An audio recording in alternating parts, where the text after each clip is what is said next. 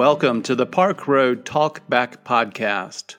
Today's podcast is a conversation with Russ Dean, co-pastor at Park Road Baptist Church, with Amy Jacks Dean, about his book, Finding a New Way Home, The Unlikely Path of a Reluctant Baptist Renegade. I'm Bruce Holliday, Director of Communications at Park Road, and today Russ and I will be talking about Chapter 7 of his book entitled A New Devotion, Never Forget the Importance of Disciplined Thinking. Hello, Russ. It's good to be back with you again Bruce, today. Good afternoon. Sort of headed in down the home stretch here, Chapter 7. So, yeah. We are. We're closing in on it. I've enjoyed all of these conversations. Thank you. So we continue to work our way through your book, chapter by chapter. And today's chapter, can you tell us a little bit about the subject and the inspiration? Yeah, Amy and I were at Southern Seminaries, the Southern Baptist Theological Seminary in Louisville, Kentucky. We went in '88. We were there for 3 years. And one of our favorite professors was Dr. Molly Marshall. And she was a theology professor. She was wonderfully intellectual, but also just a really amazing communicator, and she connected with her students so well. So there was a deeply academic side to Molly, but also a deeply personal side to Molly. And we just kind of fell in love with her like a lot of people did. And so when we were ordained, we left seminary actually before we finished school, moved to South Carolina to take jobs at First Baptist Church in Clemson, did a year's worth of seminary at a small seminary in South Carolina, but still went back and graduated from Southern Seminary and had been in touch with Molly kind of throughout our seminary years. So when First Baptist in Clemson wanted to ordain Amy and me, we invited Molly to come preach the ordination sermon. And in that service, there was the traditional laying on of hands. So the candidate kneels in front of the church, and folks come forward and offer a prayer or a good word, some challenging comment. Usually put their hands on your shoulders or on your head. And so when Molly came forward in the laying on of hands, she knelt down in front of me and she looked me in the eye. She took both of my hands and she said, "Russ, never forget the importance of disciplined thinking." And those words just kind of seared themselves into my brain. And, when I got ready to write this book, it was obvious that was going to be one of the chapters, I guess because of who Molly was and because I had such deep respect for her and that she had come and been part of this service for us, it was so important to us. And then in that moment of affirmation, her word of affirmation for me in the laying on of hands was never forget the importance of disciplined thinking. And so I think it said something to me about, I guess she thought I could do disciplined thinking, that was kind of an affirmation. So it was an affirmation, but also a challenge as you go into, this work of ministry. Don't leave thinking behind. So is that something that you think you had a predisposition towards already, or was that an experience that kind of led you in a different direction? I was never a great student. I was a good student throughout all of my education, but I was never, deeply academic. And I think as I have progressed through school, more and more I've been interested in that. And, through my college years, I got more and more interested in disciplined thinking. And then through 3 years of seminary, more and more interested. And then I went on and did a doctorate. And, so I think that has continued to sort of grow and build in me. But I wasn't a bookworm, and I did not and still, don't spend a lot of my time reading. I'm a little too active for that. And so I do think that Molly's challenge hit me at the right time and well to say, now that you're basically finished with school or finishing up with school, don't forget to keep the discipline of thinking with you. And that's really, so I've taken that into my ministry, and especially, I guess, with being a pastor and writing sermons and preparing Bible studies and, those kinds of things. It's been very important. Yeah, I was going to ask, how does her challenge, how has that manifested itself in your work as a pastor through the years? I don't know that Amy and I spend more time preparing sermons than other people do. And I don't want anything in this conversation to sound like I think I'm, really smart or anything like that. I never have considered myself, an intellectual. Can I just interrupt you for a moment and tell Sure. people that, yes, in fact, he is really smart. He just doesn't like to talk about it. I thank you for that, Bruce. I really have not ever considered myself an intellectual. But I think that Molly's words have been the right kind of nudge that I've never been able to take the preaching experience lightly. I don't ever want to waste people's time when they come to my church, and whether they agree with what I say or not, I want them to know that I have read and studied, and I want them to be able to hear that. And, I want to quote people that they need to hear from. And, occasionally I, quote a poem, and my language is sometimes not the easiest. And I think people kind of have to work. And I want them to know that I'm taking this enterprise very seriously. And so I don't say that we work any harder at preaching than anybody else, but I do take very seriously the kind of academic side. I always read the commentaries. I always read what other people say, and I want to give some credit and give some quotations along the way to make sure people understand that I'm still trying to be grounded in a solid biblical academic understanding, Right. and then try to find some way to bring it to the people. Yeah, as I read the chapter, I didn't get the sense that you were talking about working harder or doing more than others, but just it was a stylistic difference in a lot of ways, and in how you approached.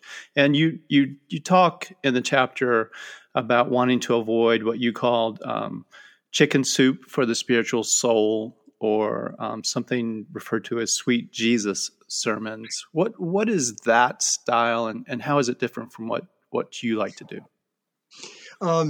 That sweet Jesus sermon, that actually comes from Dr. Frank Tupper, who last week we talked about Dr. Tupper and his statement, God always does everything God can do.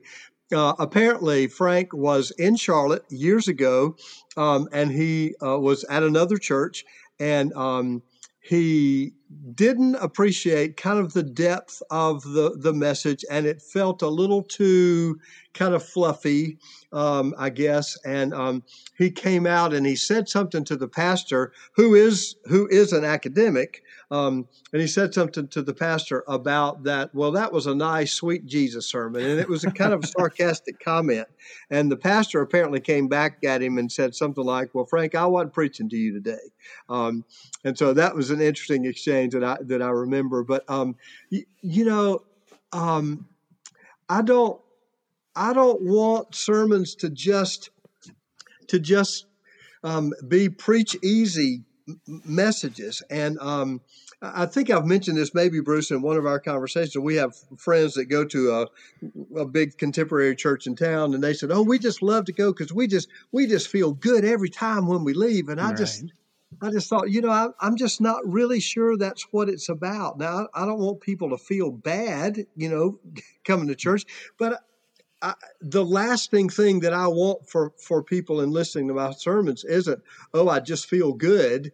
I want people to be challenged about what they think and how they live and how they act, and are we following the Jesus way or not? And so that's what I mean by kind of chicken soup. I think it's easy for pastors to kind of highlight the biblical text that they love and kind of stay in their own favorites all the time and kind of, preach their own soapboxes. And, one reason that Amy and I stay in the lectionary, which is a 3-year cycle of text, is that I don't get to just pick my own text. I'm trying to let somebody else kind of pick it for me and guide me. And that can be a challenge because, those texts aren't always what I think I might have chosen. And especially if we're trying to keep sermons contemporary, what's happening in the world today.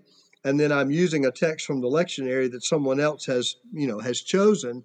And so you have to kind of work hard at that. And so that is really, I think the lectionary method of preaching has really kept things fresh for us as we have tried to look at those texts and then figure out what they have to say, rather than I'm going to choose, one of my favorites for today, Right. And I think anyone that's listened to any of your sermons or any number of your sermons would readily admit that you're the kind of person who's not afraid to challenge people to think hard and to challenge people to take on complex issues, maybe in the Bible or otherwise. And how has that been received during the course of your career? Do you think people are generally appreciative of that approach?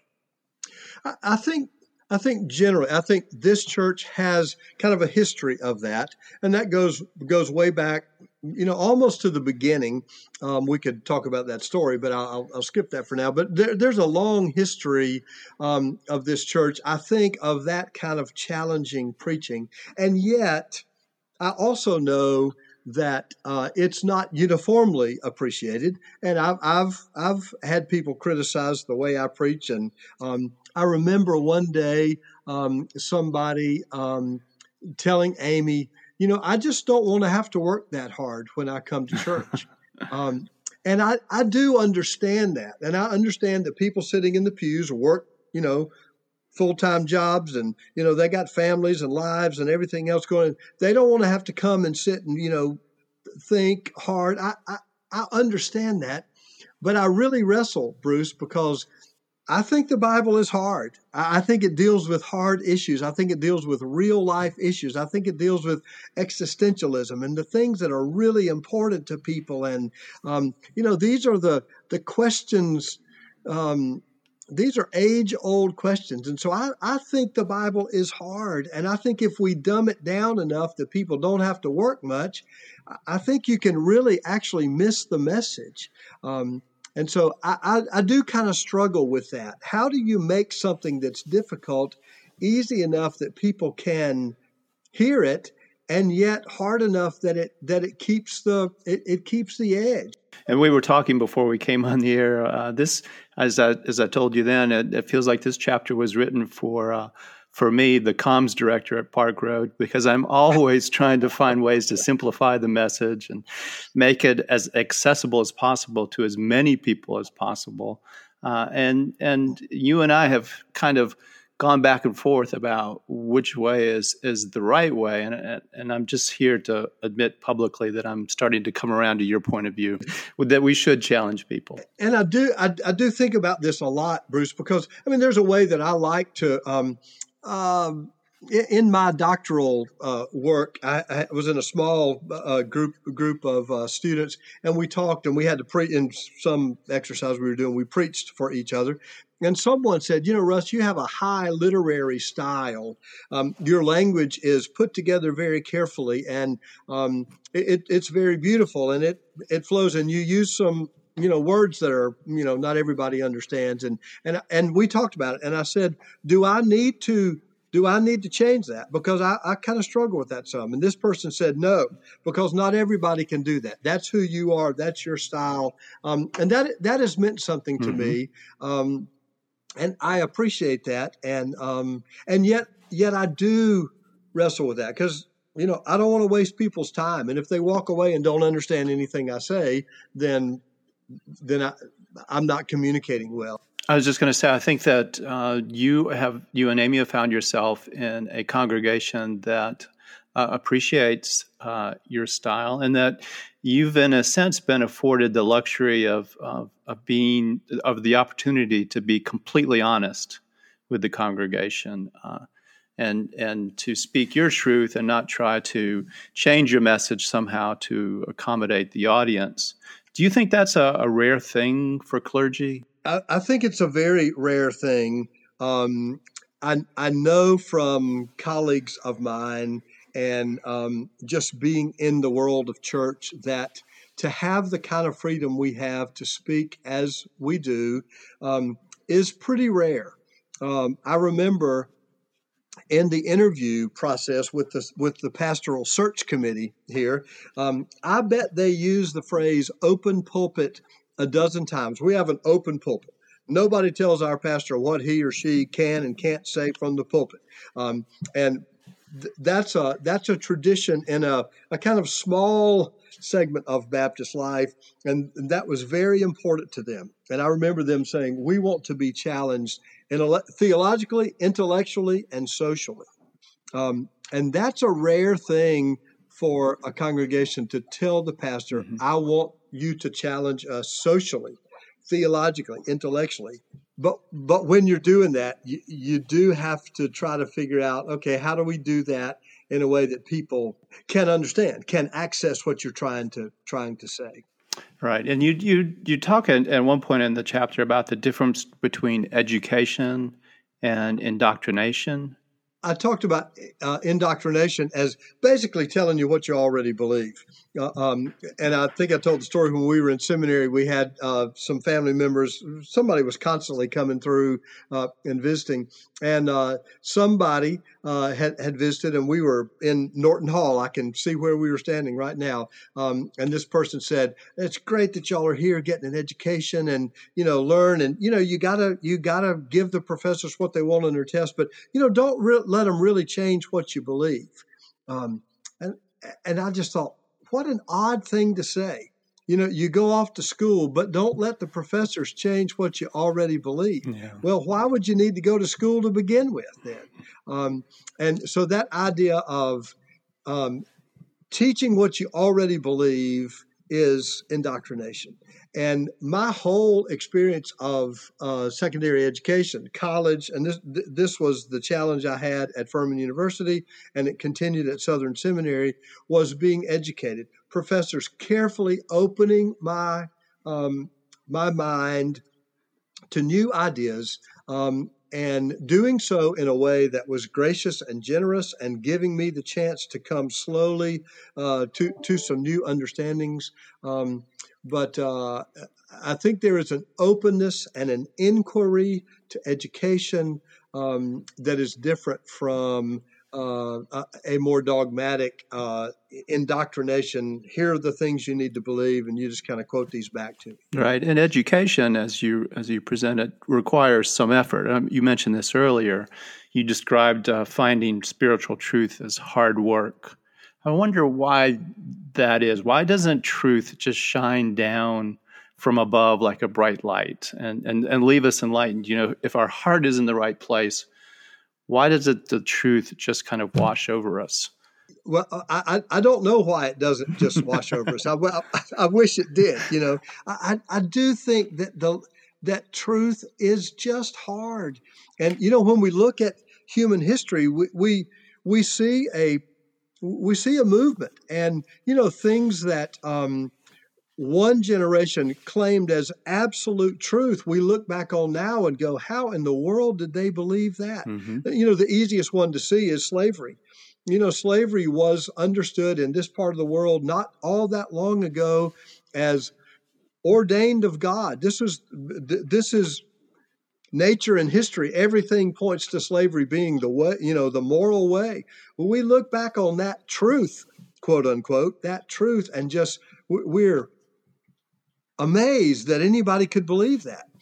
But they believed that, and preachers preached that, and teachers taught that. And so truth is very difficult. We just have to always be open. I do want to wrap up this section with perhaps my favorite line from the chapter, which is, I believe that ordinary church people are even smart enough to understand historical critical methodology, dispensational premillennialism, and apocalyptic eschatology. And can I just say that as a comms guy, that's the kind of thing that wakes me up in the middle of the night in a cold sweat. I appreciate you saying that, Bruce. And I think this congregation knows that I love to throw out some stuff like that. And sometimes that's just kind of tongue in cheek. Yes, definitely. I've had some people criticize me about the language I use. I really don't think that my basic vocabulary is all that hard. And sometimes when I use these words, I'm using them kind of playfully, and I always try to explain them. But my point there is, anything I learned in seminary, you're smart enough to hear in a sermon. Anything Amy and I learned in seminary, our congregation is smart enough for us to talk to them about. That's all that means. And we don't need to be afraid to talk about those issues. And I think in that part of the chapter, I think, Bruce, it came out of my telling an experience of a pastor who had said, "Oh, you can't ever be fully honest with all of your congregation." And I was just kind of appalled by that, just shocked by that. Bruce, you're smart enough. Everybody in my congregation is smart enough for me to be honest with about theological issues. You don't have the same. You may not have the same interest. My congregation may not have the same interest that I do in, theological dialogue. But you're smart enough to understand anything that I learned in school. And I don't want to shy away from tackling any issues out of some sense that, you're not smart enough to figure that out, And I appreciate that. And I appreciate your time today. We had another very honest conversation, which is something I just I very much enjoy spending time with you. So thank you for your time. Yeah, thanks for your questions, Bruce. I always enjoy the dialogue.